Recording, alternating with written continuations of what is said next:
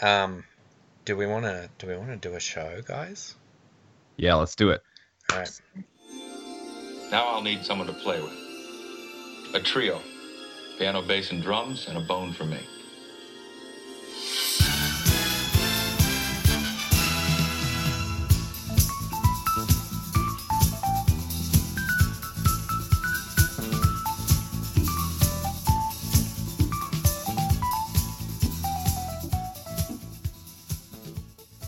Hey everyone, do you know what time it is? Well, I'll tell ya. It's time for another Trek Trudge. And this is a very special Trek Trudge because it's in fact the 30th anniversary of Star Trek The Next Generation. I'm very pleased to have with us tonight a full panel of friends to discuss this here episode. So it's me, James, and we have returning Sarah from Warp Speed to Nonsense. Hello. And Byron as well. Hi. And we may even have a special guest appearance from Zach. Hey. But he hasn't watched the Hey, episode. Zach.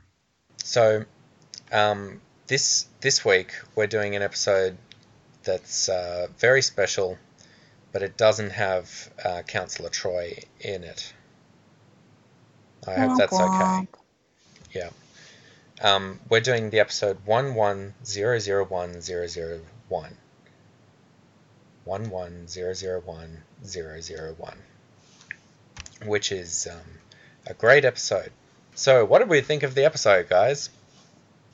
This is one of my favorite episodes from season 1. I really like this episode a lot. Mm-hmm. Yeah, I think... Agreed. What's his name? Jonathan Frakes agrees with you. Yeah. He clearly thought it was great fun to be able to flirt with a robot. Mm-hmm.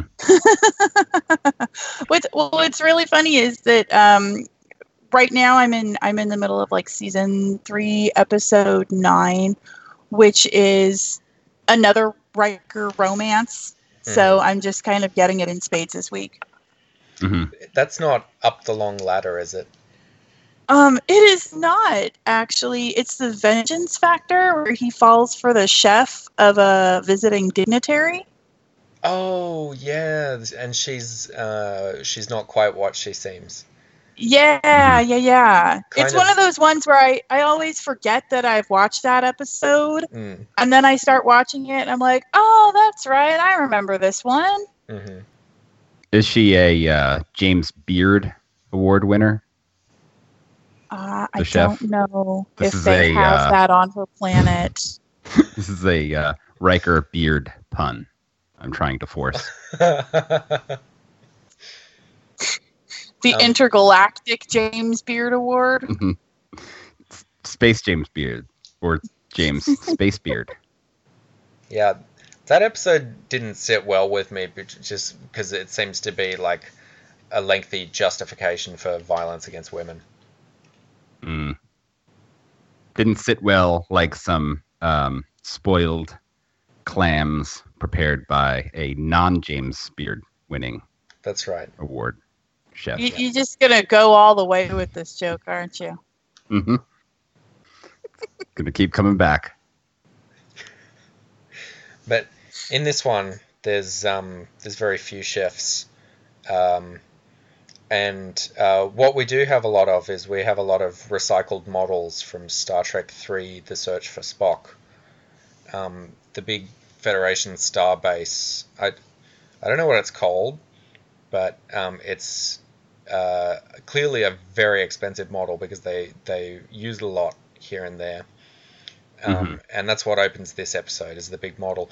And here I think it's playing a different space station somewhere else that just looks the same. But it would make sense that they would have similar designs. Yeah, because, sure. They probably have one blueprint for these giant space stations. It's like how when you see other ships, it's usually, it's the Enterprise's sister ship. Right? You know.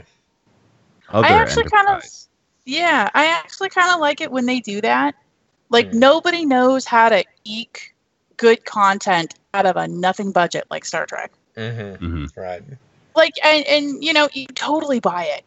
You totally buy it. They're like, look, sure. that's our sister ship. And you're like, yeah, all right, I get that. Yeah. You know, oh, look, that's a space station you totally haven't seen before. Oh, yeah, sure, no problem. You can go inside and you just rearrange the furniture on the sets, and it's like, oh, we're on the other ship. Right? And I guess believe it. You buy it, though. In the original series, didn't the Klingons and the Romulans had the same ship? Yes. They were, like, allied or something? Yes.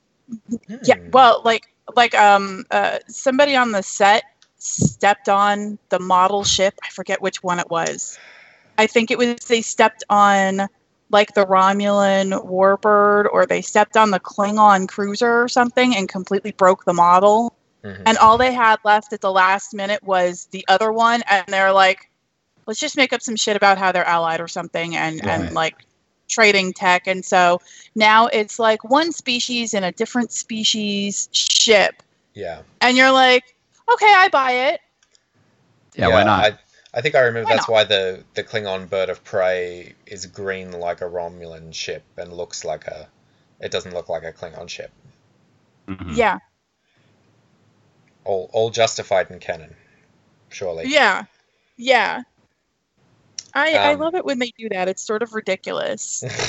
Yeah. But and they're like, well, the fandom will never notice, but like, this is the most nitpicky fandom on the face of the planet. Of course they're going to notice, and they're going to enter it into memory alpha so that everybody notices from now on. But I kind of don't care, because this is the weird crap that Star Trek is known for. Thanks, Trekkies. We love you. Hey. So we also get a homage to the actual space dock sequence, which I think is from Star Trek 3, but really it could be from any of them, because like they all melt together. And that I thought was notable because the other week we reviewed The Orville, which features extensive homages to such sequences as that one. And now we're seeing it being done in the real Star Trek. Yes. So the premise that we're setting up is we're bringing on board these binary aliens that travel in pairs called the Binars, of course. And they're going to upgrade the Enterprise's computers because they've been having some issues with, like, holodeck malfunctions that lead to the death of crew members. Yeah. And so forth. So are the Binars, is that their own name for themselves, or is that just like the English name I think that we gave them? Their name for themselves would be like beep boop beep boop beep beep boop boop. Beep beep beep beep. 1001110. Yep. Well, so the name of the planet is... Yeah, the name of the planet is Binos. Yeah. So you gotta guess that maybe. Well, I mean, but we don't even know if that's the English equivalent of that word, because when you look at their writing later on, it's definitely sort of indecipherable. Unless you know how to read that, which apparently Picard magically knows how to read it. He does. He's fine. It's a little weird to me, and kind of struck me like that scene in The Matrix where dude is like, I don't even see numbers anymore. Yeah, I see redhead, blonde, brunette. I'm like, how the hell does Picard know how to read that? I don't think it's a little he's weird. very talented with the languages. Yeah, I didn't think he could read it. I think he just somehow knew it was conveying large quantities of information. I'm not sure how, but... Yeah, I always figured that these characters in this, future setting have a different sort of technological literacy to us, just because they seem to be able to, interface with great efficiency with computer systems, even if they're not familiar with said systems. They studied coding in, like, kindergarten. Wow. That's hardcore, man. They started with, like, Python. So right, well, there's one episode where like this little kid, he's like 10 or 11, Mm. and he's complaining about having to study calculus, and I'm like, what the shit? Does everybody here know calculus at like 5? Let the kid be a kid. Come on now, this ain't right. Are you? Why is are you everybody sure- Doogie Howser? Were you watching Young Sheldon and you thought it was Star Trek? Is that possible? No, I don't get regular television, and I refuse to pay for CBS All Access, so I Oh. have yet to see an episode of Young Sheldon. That's No, wise. that was the one where all the kids, not all the kids, but a bunch of the kids from the Enterprise get kidnapped, Hmm. and Wes has to lead the revolution. Is this the one where the adults get turned into the children? What? The one where adults like Ensign Rowe and Captain Picard get turned into children? Not that one? No, that one was Rascals. I'm thinking of, I think it's called When the Bow Breaks, Oh, okay. where people who can't have kids kidnap the kids off of the Enterprise, and they're like, you're going to Mhm. live here now. And Right. hey, Wes, you're the oldest of the kids, so you have to help us give them Stockholm Syndrome. Mm. Right. It's Sounds like a little bit like The Handmaid's Tale. I was gonna say it's Ugh. like the inverse premise of Mars Needs Moms. Yeah. Sounds like the sort of what they do with like the James Beard Academy of Fine Dining. Sorry, I don't know. I don't know how that's connected. Thought provoking.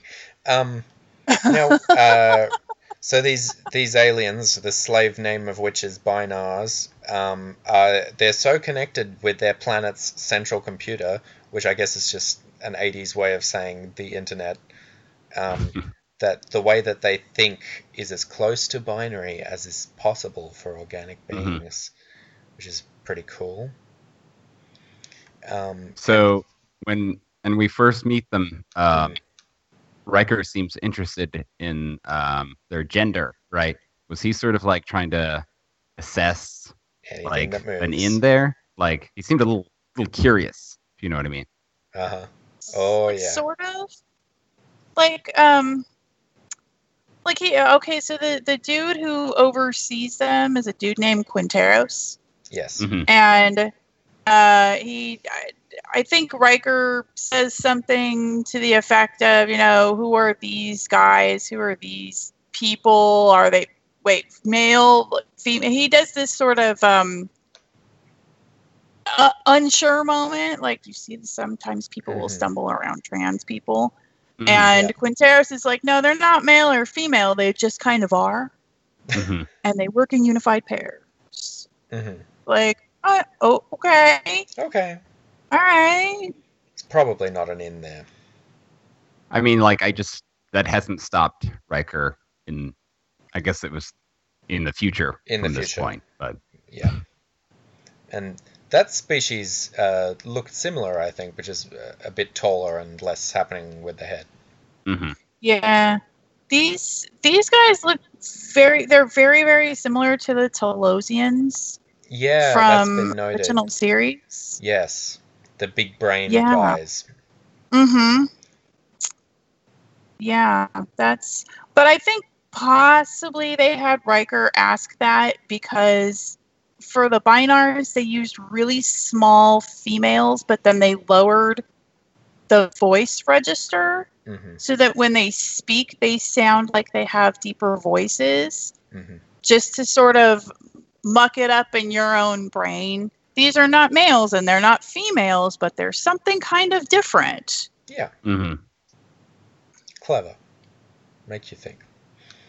Yep. What I noticed about these guys is that characters just seem to talk about them like they're not there all the time. Like Wesley and Yeah. Riker talk about them like right there, and they're like, "Oh, do you think we can trust them?" And it's like right there. Yeah. They were Yeah, I like a don't- little bit aside, like They do that to Data too sometimes. And it bothers me. You know? Really rude. It is really rude. I mean, I'm sure Data doesn't care. Data has probably gotten used to it, and maybe he's not programmed to give a shit about that kind of a thing. But it is rude. right? When you think about human nature and you think about all the things that are sort of, you're told in preschool, it's rude to talk about someone in front of them as though they're not actually there. And so it's rude for them to continue that even if the person standing right in front of them doesn't care if they're doing it or not. Mm-hmm. Shouldn't be doing that. Shouldn't. Next is as a fun little thing is we get a kind of oblique glimpse of the Star Trek sport Parisi squares, where everyone's in the big like blue jumpsuit get up with all the padding, and just God only knows like what this sport entails, because it like seems to be like very specific padding in very specific areas. I've got no idea. And Lieutenant Yar wants Riker to join them, but he's not feeling it. Yeah, this is the scene where like Riker's walking around and just sort of running into the crew, finding them like each in different situations, right? Yeah. Yeah. It's kind of strange, like they want us to know what each of the crew is going to be doing on shore leave, and so instead of us just kind of following them around for a few seconds each, they have Riker decide that he doesn't know what he's going to do with his free time, so they just have him roaming the ship, like asking people what it is that they're going to be doing with their time. And it sort of seemed to me like this episode should be 11001001 : Riker is bored. Yeah, you know what that man needs? Robot girlfriend. Robot girlfriend! Mm-hmm. We'll make that happen for you. Immediately after that, we see a scene that has achieved a very different significance in my mind. It's one of the Data doing a painting scenes. I can only think about Jan's edits when I watch these scenes. Now, I don't know if that's true for you, Byron. No, I actually don't think I've seen this episode since I've seen those edits, so I didn't even realize this was the episode they came from. But really? To those unfamiliar, our friend Jan van den Himmel did a bunch of Star Trek The Next Generation edits on YouTube, where he sort of humorously recompiled footage into different narratives. And there was one where Mater Data did a series of sort of erotic horse paintings. What? This may be of interest to scholars in the future. So yeah, I will say about this scene, it's odd that this is the choice they made with Data in this episode. They sort of tucked him away. You would think that like the most qualified to communicate with a species that communicates with binary be a computer. And that's a point. You think that is a good point. He might have been able to do the like the binary talk they did. Do the beep boops with them. Or, I mean, he regrets later in the episode not like supervising things better. But like, why was he not involved in the upgrades? He was too busy painting. Huh. It's really important. Dr. Crusher has her little subplot next, and it doesn't actually go anywhere. I think they cut it out. She's very excited about meeting Dr. Epstein, and she wants to give him some notes on something or other. Cybernetics? Yeah. Yeah, cybernetics. Yeah, that fun stuff. And I read on Memory Alpha that where this was supposed to go was Dr. Epstein was supposed to be like 25 years old, and I think maybe that was intended to be played as a joke, like he's much younger than she thought he would be. But he just doesn't appear. So he was supposed to like she was all excited to meet him because he had supposedly given her that he had done a lecture when she was in medical school, which leads you to believe, like, if dude is 25 now, Doogie Howser, yeah, like Major Doogie Howser, was this kid like 10? Because she's been in Starfleet for a little while. She's a well-established doctor at this point in time. She's CMO on their flagship. Like, how long ago was it that she was in medical school? Was he too? We know that the real Gates McFadden has lied about her age on occasion, which is like, you know, something presumably many actresses of her generation did. Well, Perhaps they not kind of relevant have to bring to, like, Yeah, because you just after don't a get certain work. point in time, they don't want to offer you jobs because they find out that you're older. It's really screwy. A bit screwy. But lucky for us, we don't have to think about it because the Binars tell Riker that the holodeck updates are ready and he can find something to do now. Yay! And so he sets up a bar in circa 1958 New Orleans, and he requests a band and a bone for him. A bone. And he knows how to handle that bone, don't you worry. And he requests some female company, and he kind of cycles through them. He's very careful to be like complimentary of each woman that appears, so that he doesn't seem like a jerk. But you know, he's rejecting each one. Yeah, it was kind of like the scene in Total Recall with Arnold Schwarzenegger, where he was like designing his dream woman. Now that's interesting that you should say that, because I actually felt a comparison to another Philip K. Dick adaptation when I saw this scene. And it's perhaps because I just watched Blade Runner last night. They were screening it at a cinema, so I went.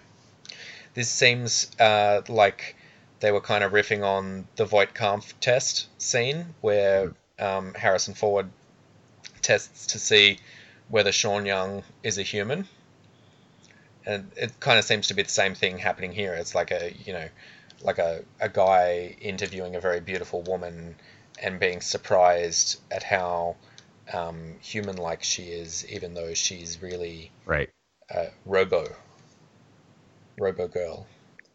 So do you guys think I'm crazy? Does it sound like that's what the filmmakers were thinking of here?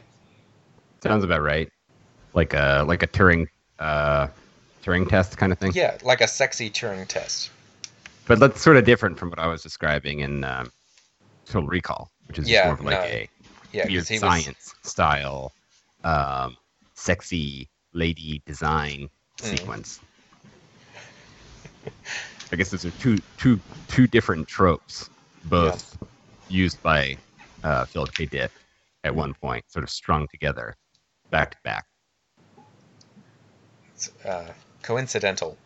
Can I just ask, are either of you familiar with Dixieland jazz, and whether or not you can actually dance to it?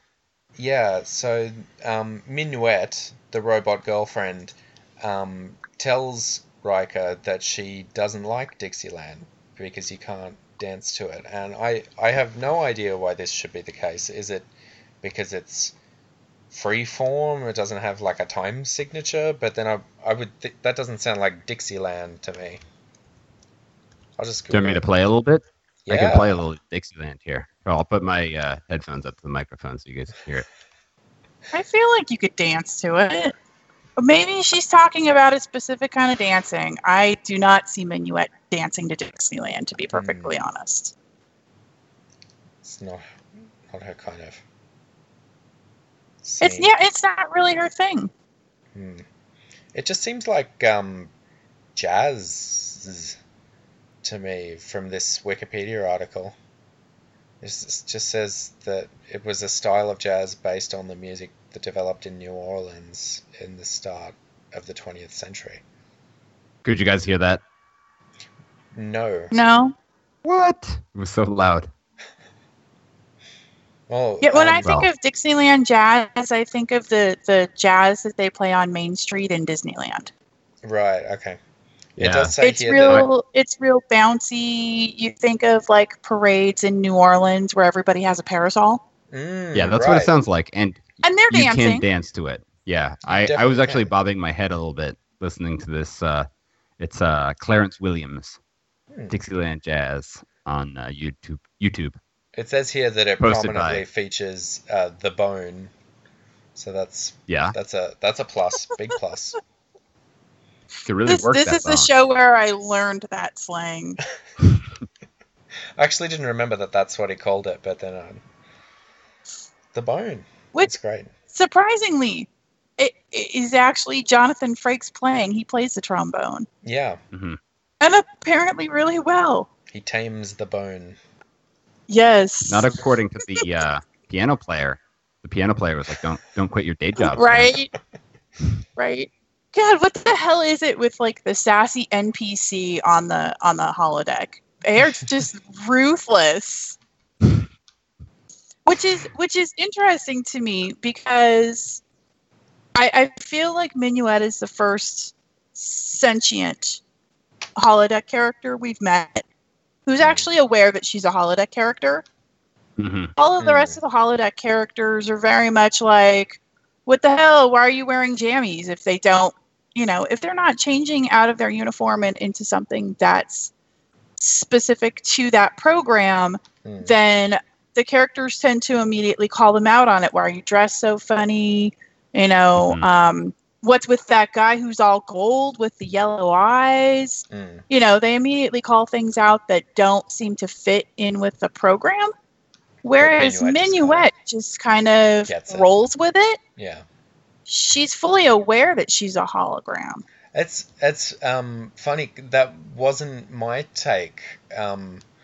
It just seemed to me like she had slightly more sophisticated algorithms, like the way later when Picard talks to her and she just, he's French because he's got the French name, so I'll turn on the French. Like that seems like something that Siri would do. Right. Yeah. But the other characters that we've encountered before haven't done that. Yeah, no. Well, they haven't been quite as aware of the fact that Picard has that conversation with that one guy at the end of the Big Goodbye. Yeah. Where, Cyrus, he's telling them all. No, not Cyrus Red Block, sentience the to me. other dude.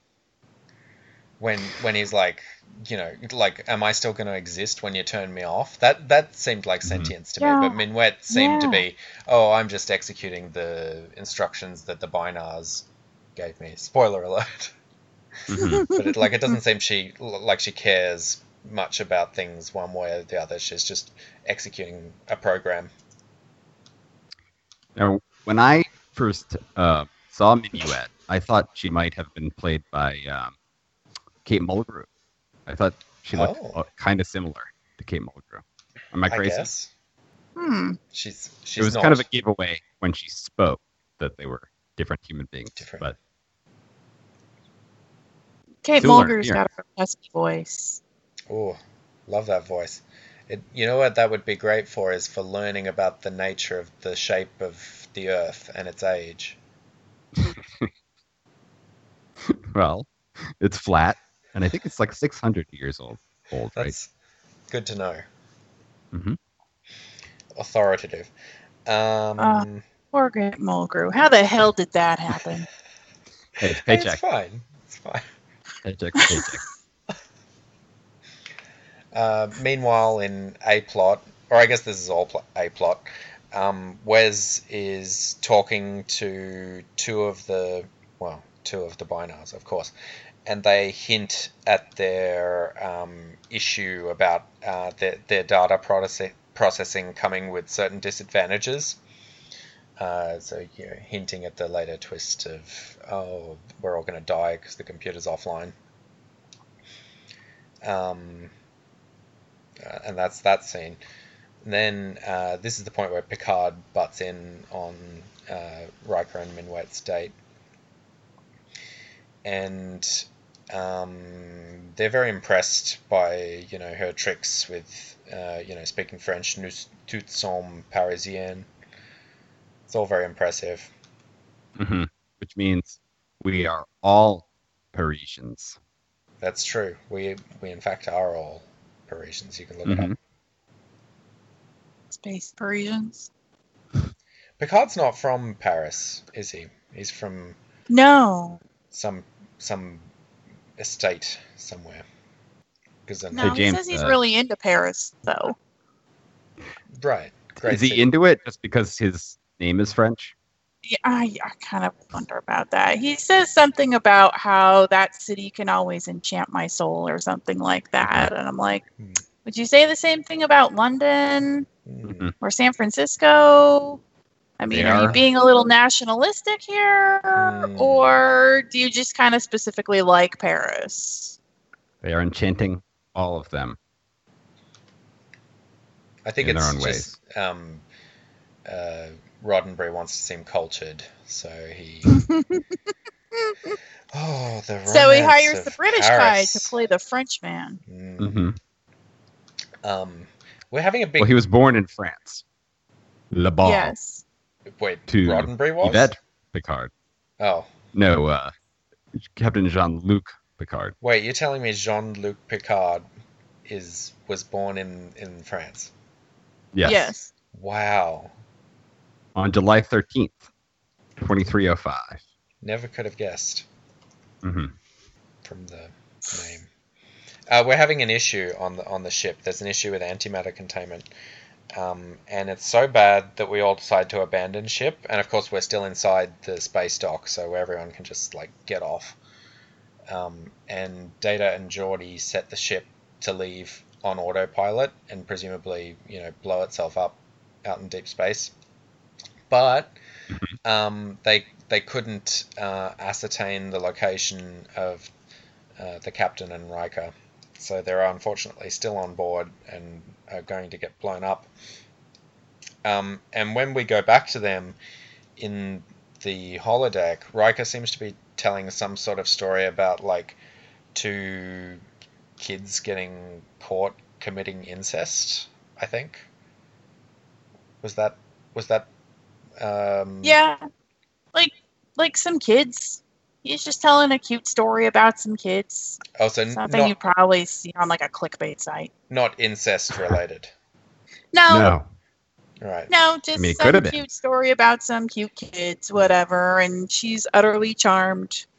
Mm-hmm. Which, again, I thought maybe a Blade Runner parallel, because it seemed to me to be reminiscent of when Harrison Ford tells Sean Young about one of the memories that's been implanted in her, and it's kind of an inappropriate memory about her playing doctor with her brother, so she wouldn't have shared it with anyone, but of course it's a fake implant, so he knows about it. So I thought maybe that was Do you a think parallel. that maybe this is a recency bias on your part, drawing this parallel? I did think that, but then I also thought, hey, like, it's 87. Blade Runner came out, like, what, 2 years ago? I think it's entirely possible that they might have gone, oh, we wanted a kind of jazzy noir setting, or, like, what should we use as inspiration for this? And they might have just been watching Blade Runner and going, oh, we can kind of, lift this or that element. That was what I thought. Possibly bullshit. I'll allow it. Okay, thanks.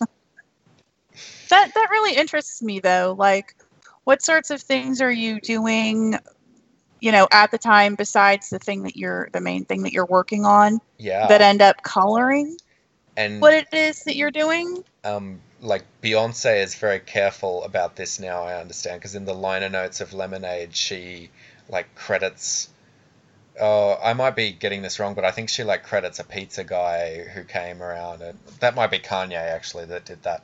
But like that's something that artists do now, is they'll credit like everyone who gave them the littlest idea, because otherwise, they'll be dragged into court like Robin Thicke for blurred lines, and you don't want that.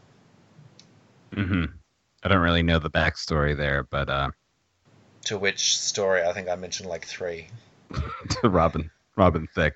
Yeah, I'm not sure Robin if we need Thicke to get into and Pharrell got sued because the song is like another song. Okay, that's a good explanation. But if you give credit to the pizza man when he comes around and you have a jam session with the pizza guy, then you're in the clear, legally speaking. Credit where credit is due. That's exactly right. Is this like the opposite of Xanadu? Instead being- of blaming the pizza guy who came to the door at the wrong time, you're going to credit him.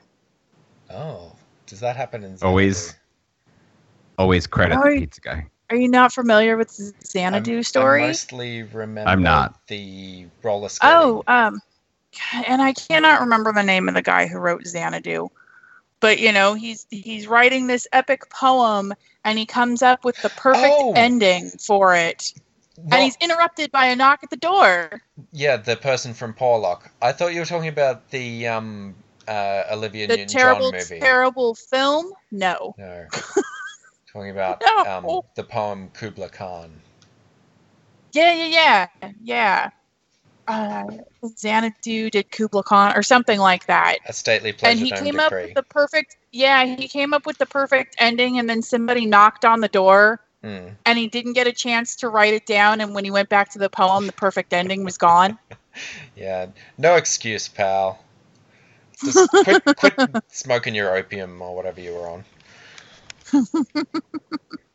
You probably would have written some boring poems then if he hadn't had it. But anyway, man, what's going on? They're talking to Minwet, and Picard kind of wants to excuse himself, but she wants to keep him there because, you know, she has to. And they ask the computer what's going on, and they find out that the ship is making a bearing for Bynos, the planet of the Binars.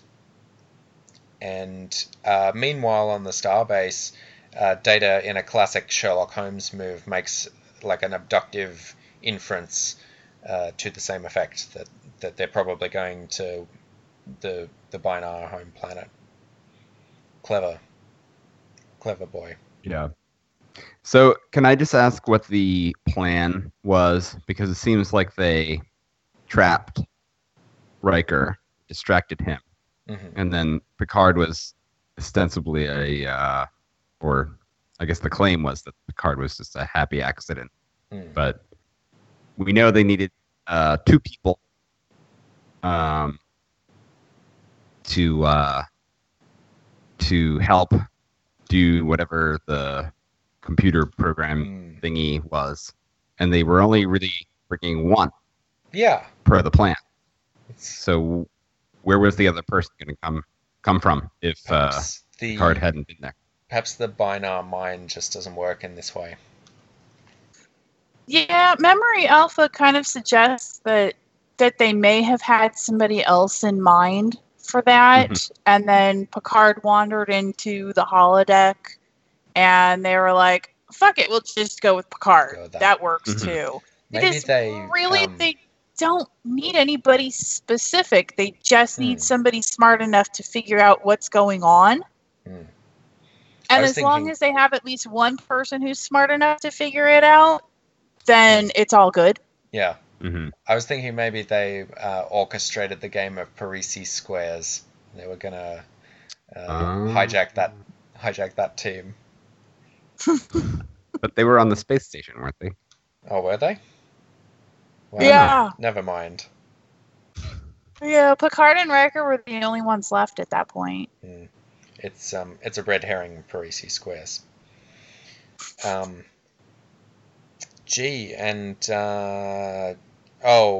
Data is feeling responsible at this point because he was painting instead of taking care of this situation, and I think we can all agree that it was all his fault.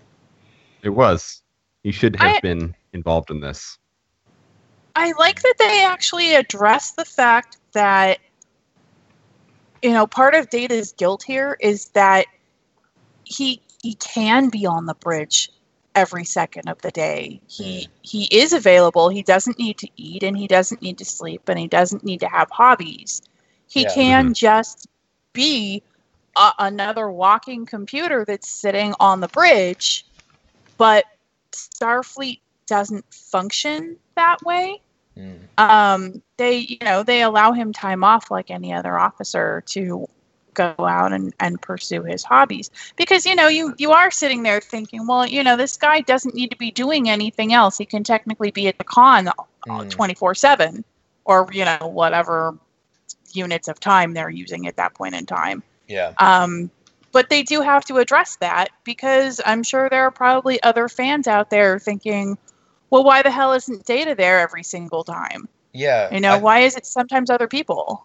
I think it's a little bit of a case of like human writers writing a non-human character a little bit too humanly, because I think that like an android like that would like operate in ways that are quite different from humans, quite substantially. But they just kind of, I guess it's all just the, oh, he wants to be human, so he's trying to grow as a being. So and it's true, you even if he had the capability to be on all the time on deck, you would want him to be taking breaks so that he can kind of broaden his horizons as a being and all like that stuff. It's not worthless to do that. It's worthwhile. Yeah. But I still think that he would operate in a way that would be different to the like organic members of the crew. I still think like he's wrong in general. Like it's unfair to expect him to be on the bridge all the time. But in this particular case, it's weird that he wasn't more involved. It's like, what are they doing to the ship that he would not be interested in as like an android who could probably understand what they're doing, right? Or maybe even learn from it. Like maybe he could like maintain it. That's learning to make upgrades as a being. That's what he's meant to be doing. I guess he just doesn't care about being a binar. He wants to be a human. Yeah. I think it's a story thing.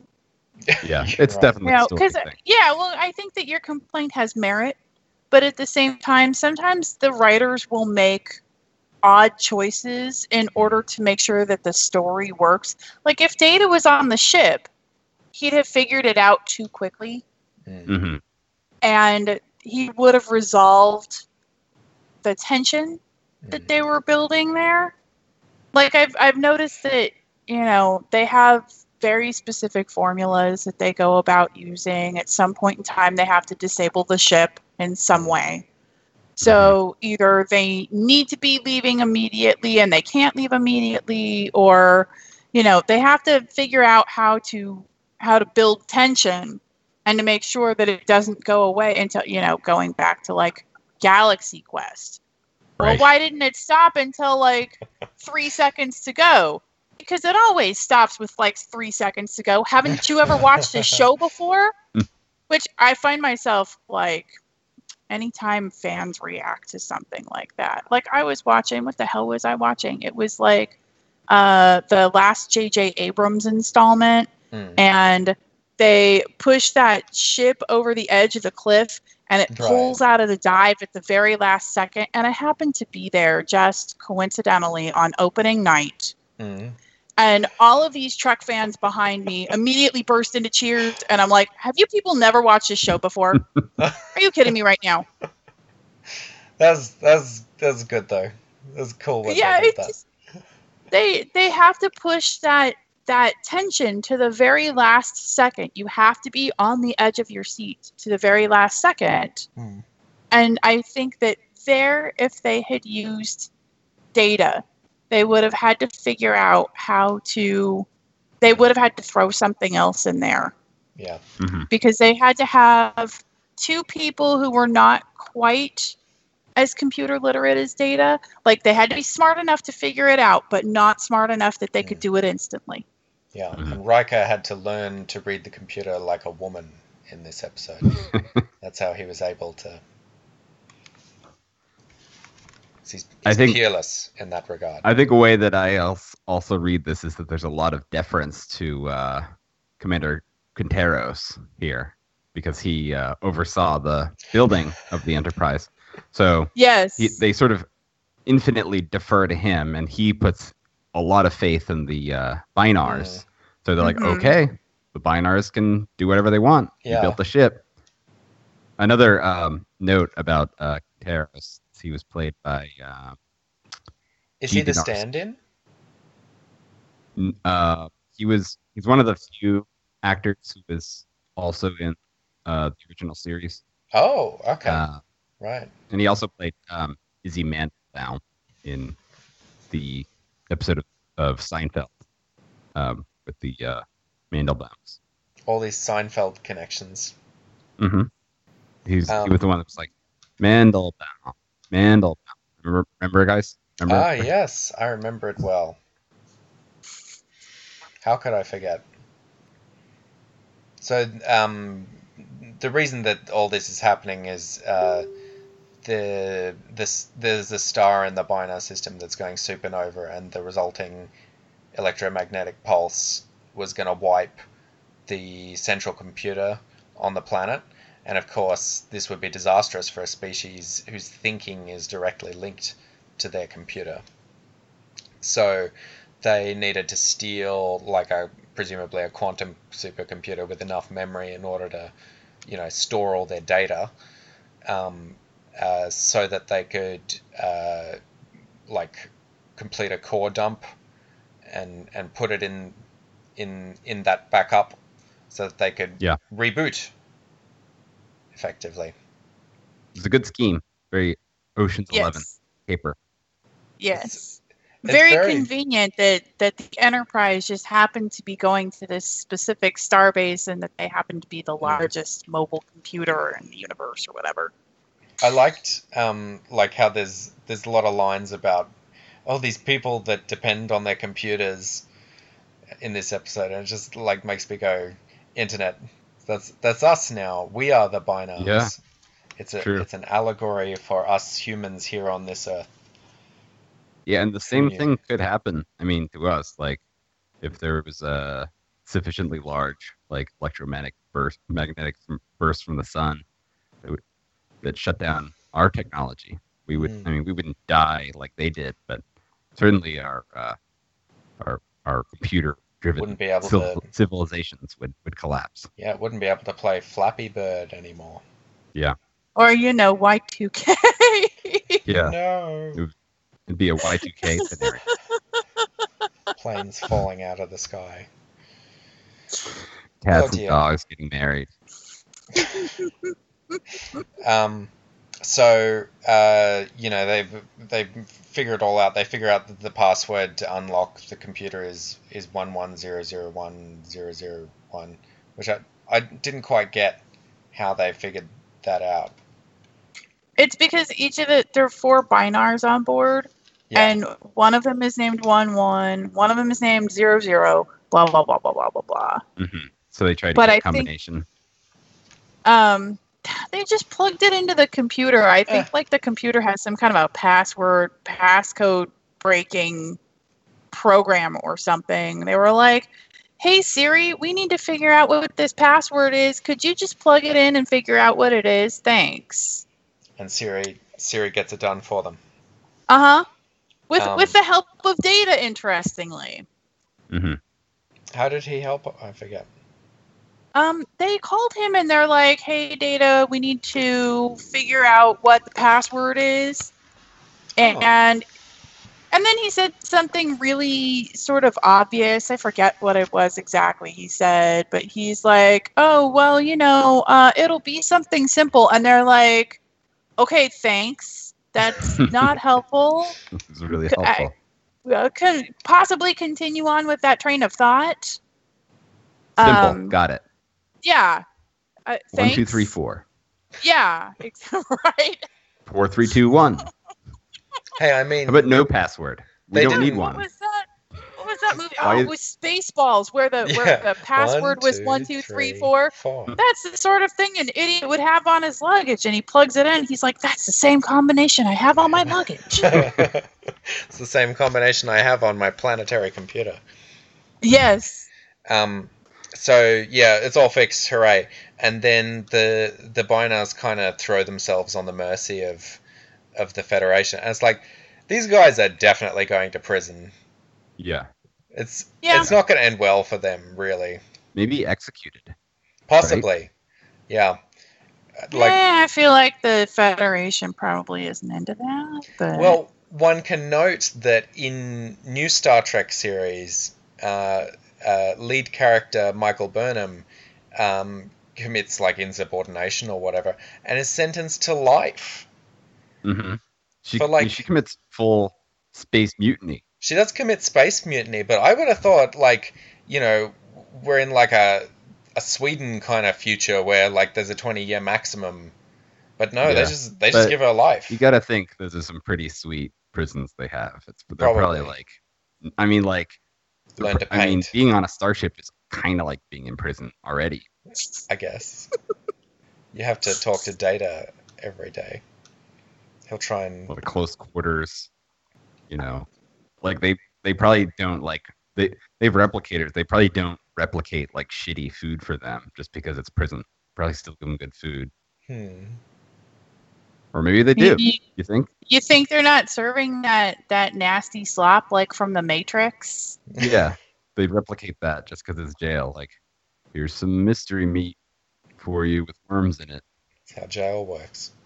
Gray cream of wheat. I remember when William Shatner went to prison, it was not very nice, but he did get to make out with Iman. So, could be worse. Because that's just how that show goes. I mean, no matter where Kirk goes, he's provided with a chick to make out with. Mm-hmm. That must be in his contract or something. No matter which planet I visit, please make sure that there's a hot chick who's half-dressed that I can make out with. Yeah, preferably like David Bowie's stunningly beautiful wife. Mm-hmm. There you go. If at all possible. So, that's the thing wrapped up, and Riker goes back to the bar to try and, hang out with Minuet some more, and he learns that she's been replaced with an inferior robo-bimbo who doesn't meet his specifications, which is very saddening for him. So why did that happen? Oh, I think just because she was, her subroutines were inextricably linked with what the Binars were doing. Mm-hmm. Yeah. So she was like erased. Yeah. Yeah, she wasn't.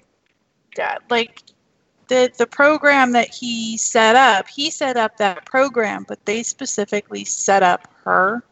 Mm-hmm. And I think that when they left and they were no longer connected to the holodeck, she just kind of disappeared. The girl that they replaced her with is similar. She's got short, dark hair. She's wearing the same outfit, but it's not her. And she probably would react the same way that all of the holodeck characters react. Mm-hmm.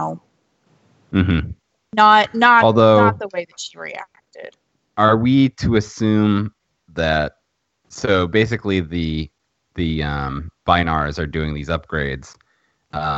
In this case, as a pretense for stealing the ship, but they are still upgrading it. So, are the holodeck upgrades real too? And this just happens to be an addition.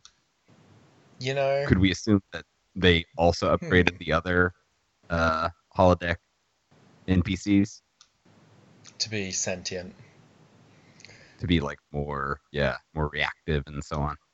I guess they don't really go into it, do they? And that's another thing that Jonathan Frakes said about this episode. He was all like, why didn't we have the guys back, doing their thing, whatever it is that they do? Would have been great. Yeah. I like these people as a species. Yeah. I would have been okay seeing them again. I guess we've just decided that we don't trust them anymore because they tried to steal the ship. And in fact did, successfully. Yeah. Although I do like the answer that they gave. The Picard and Riker are like, well, why the hell did you steal the ship? You could have just asked for our help. And they're like, you might have said no. Said no. Yeah. Right? I really like that answer because, if you think about it, if they had asked and the Federation was like, no, we're not helping you, then they would have been screwed. It's a question of like it's better to beg forgiveness than ask permission. Like they steal the ship and they're still able to save their planet, presumably if everything goes well. And then the people who volunteered to do this ship stealing are probably going to have to take some kind of consequence or something like that, but they're okay with sacrificing a couple of people to save their entire species and their planet. Mm-hmm. And I think that they were not correct, though. I don't think they were right. Like, you consider both scenarios where they ask or don't ask. There are they can still steal it, even if they say imponderables, right? Like, if they ask and they say no, okay, but you can make an educated guess that the Starfleet wouldn't say no because they're like really self-righteous. But you could also guess, okay, if they do say no, then we'll steal it. They might blow the ship up, which they almost did. Which they almost did, right? Yikes. I feel like that was a super overreaction on Picard's part. To the ship almost blowing up? No, to setting the self-destruct. Oh! I think the timing was weird. I think it was the right reaction, though, because it's like the most advanced, sophisticated ship. Yeah. Or it's supposed to be, like, in the universe, right? Yeah, you can't risk that, like, just getting in anyone's hands. Well, yeah, but okay, so they come out of the holodeck, and they find out that the Bynars have taken the ship. And before they actually find the Bynars and are like, what the hell are you doing? He's like, we have to set the ship to auto-destruct. It can't be allowed to fall into anybody else's hands. And it's like, you're not going to go up and talk to these people at all? I mean, they may be perfectly harmless. Mm-hmm. Really? You're just going to blow it up without any more information than that? And I feel like Riker kind of has the same reaction. Like, really? We're going to blow up the ship? Like, we're not going to go talk to these people first? But I think they were planning to talk to them, but they were setting the self-destruct into motion as a really hard contingency against aggression. And that's exactly what they did end up doing. You know, like, they set it for 5 minutes, and then they hustle back up to the bridge to talk to these people and find out what's going on. Truthfully, it's really just another, like, disable the ship plot device. Like, let's ramp up the tension a little bit more by claiming that the ship is going to blow in a few minutes. Artificial tension building. Like, why does it have to be on a timer? Why can't it be voice activated or something like that? Or starts the timer after a voice activation, after the palm prints or something like that. Yeah, and interestingly enough, there are some episodes where the computer just sets a timer for them for like 5 minutes or whatever. But there's also at least one episode where the computer's like, all right, how much time do you want before I blow up the ship? Mm-hmm. Like, what's the difference? Why does it sometimes ask you how much time you want, and sometimes ask you, sometimes just gives you a time? Oh, and I think it's another one of those weird story things where they're like, well, we want them to have time to say goodbye to everybody. Right. So we're going to give them 90 minutes this time. But next time, we definitely need to ramp up the tension. So 4.5 minutes. How much time does Sigourney Weaver have when she blows up the Nostromo? Don't remember. I don't know. I feel like it was like 10 minutes. But it wasn't 10 on-screen minutes. No, it never is.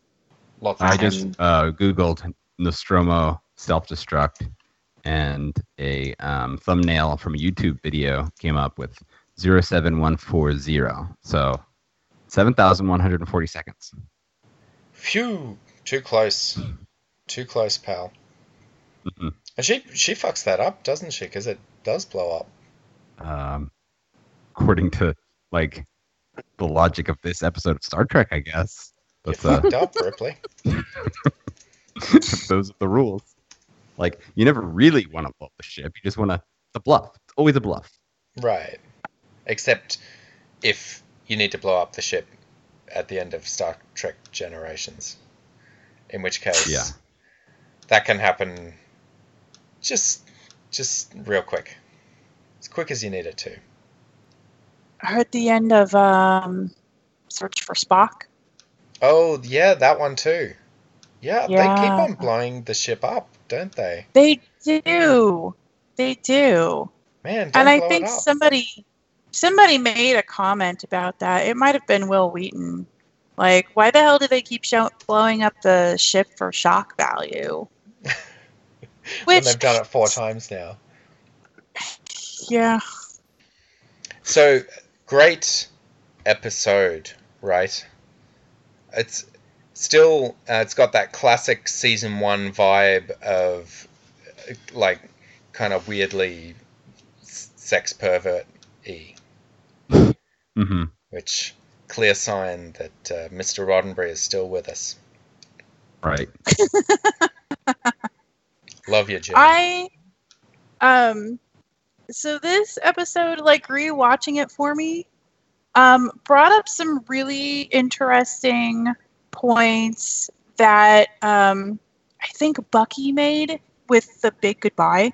Is that her name, Bucky? Yeah.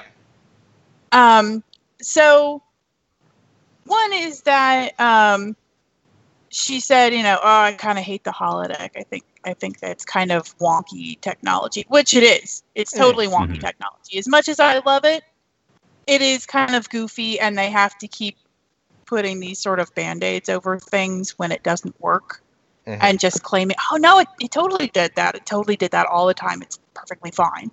But she also brought up the fact that, yeah, people are probably using this to get off, like, all the time. All the time. And, yeah, I kind of have to agree. Yeah. Like, I feel like a thing that's sort of kind of touched upon but not really discussed at all is that holodeck romances and holodeck addiction has to be a big thing in the 24th century. Yeah. Like, maybe people are not so much getting drunk because now they have synthahol or whatever, but it's got to be really, really addicting, or at least kind of, it's always there. You can always go to it. It's if like you can't find a girl to date, you can make one. It's the philosophical pleasure machine of, like, you can create a perfect world and live in it. You don't have to live in the real world. Yeah. It was. I thought it was like that scene was kind of creepy, where Riker just made this perfect woman, and he starts making out with her, and then the captain walks in, and he sort of just smirks, like, "Up, he's got a new sex robot. That's fine. This is how things are now." And then he wanders up, and he's gonna get in on the action. Like, all right, and based on what we know about what happens behind closed doors in the 24th century, maybe this is what they do. Like, maybe they share a sex robot, in private. Maybe that's okay. I had no problem with that. I thought it was kind of rude that Picard didn't call him using the comm badge first. He knew he was on the holodeck, and he's like, Wes is like, oh, do you want me to, call him or something? He's like, no, it's cool. I'll just go walk in on him. It's all good. Oh, how the hell do you know what it is that he's doing? Those doors don't lock. He was. They could be doing anything in there. Aggress. What do? Well, and it's a little sort of creepy because he's slow dancing with Minuet, and he's like, how real are you? How far can this go? And she sort of implies that they can go all the way, which, probably, show of visible hands or virtual hands rather. Who believes that Reg Barkley probably had sex with someone in the holodeck? That's inappropriate. Inappropriate relationship. Inappropriate.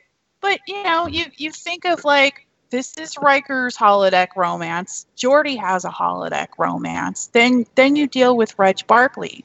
This is how it has to be a huge problem, I think. Yeah. Maybe one that's kind of swept under the rug. Do they have AA meetings for holodeck addiction? Yeah. But it's interesting you get these sort of this tiered power dynamic here, because first you have the captain of the ship apparently feeling totally entitled to walk in on somebody else's basically sexual fantasy whenever he wants without permission. And then you have Riker, who is creating a sex doll who is, I guess, ostensibly able to consent, but probably can't really because it's programmed to comply, right? Mm. So you have Right? Oh, I thought about that too. Of power dynamic exploitation that are, I think, totally unintentional, by the way. I don't think it, Oh yeah. I don't think that they're thinking about that when they write this stuff. Like, I think that this is things that fans think about after they've seen the episode 50 times. But like, what if she had said, no, I'm really just not feeling it? Riker could have Computer. easily gone over to the panel and reprogrammed her to say yes. Yeah. Which, computer that make her creeps more me out. compliant. Yes.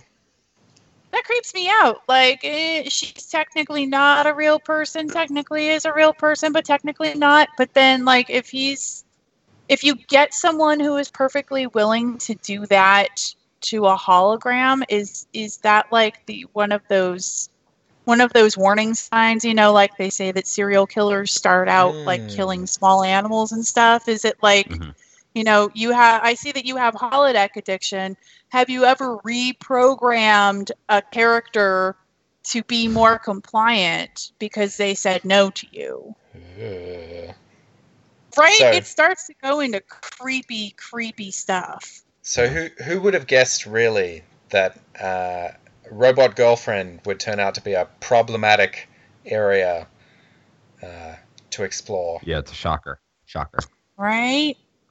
My gosh, how did that not work out?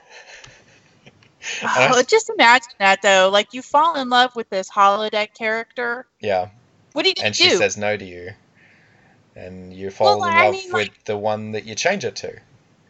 Right? Well, I mean, and even beyond that, you develop feelings for someone in the holodeck. Where do you go from there? Like, do you just continue to have dates with them once a week? Yeah. And then your date gets fucked up because somebody else has booked the holodeck? Well, I'll tell you, what you can end up doing is you can marry her if you get trapped in a Romulan simulation. That's a deep cut.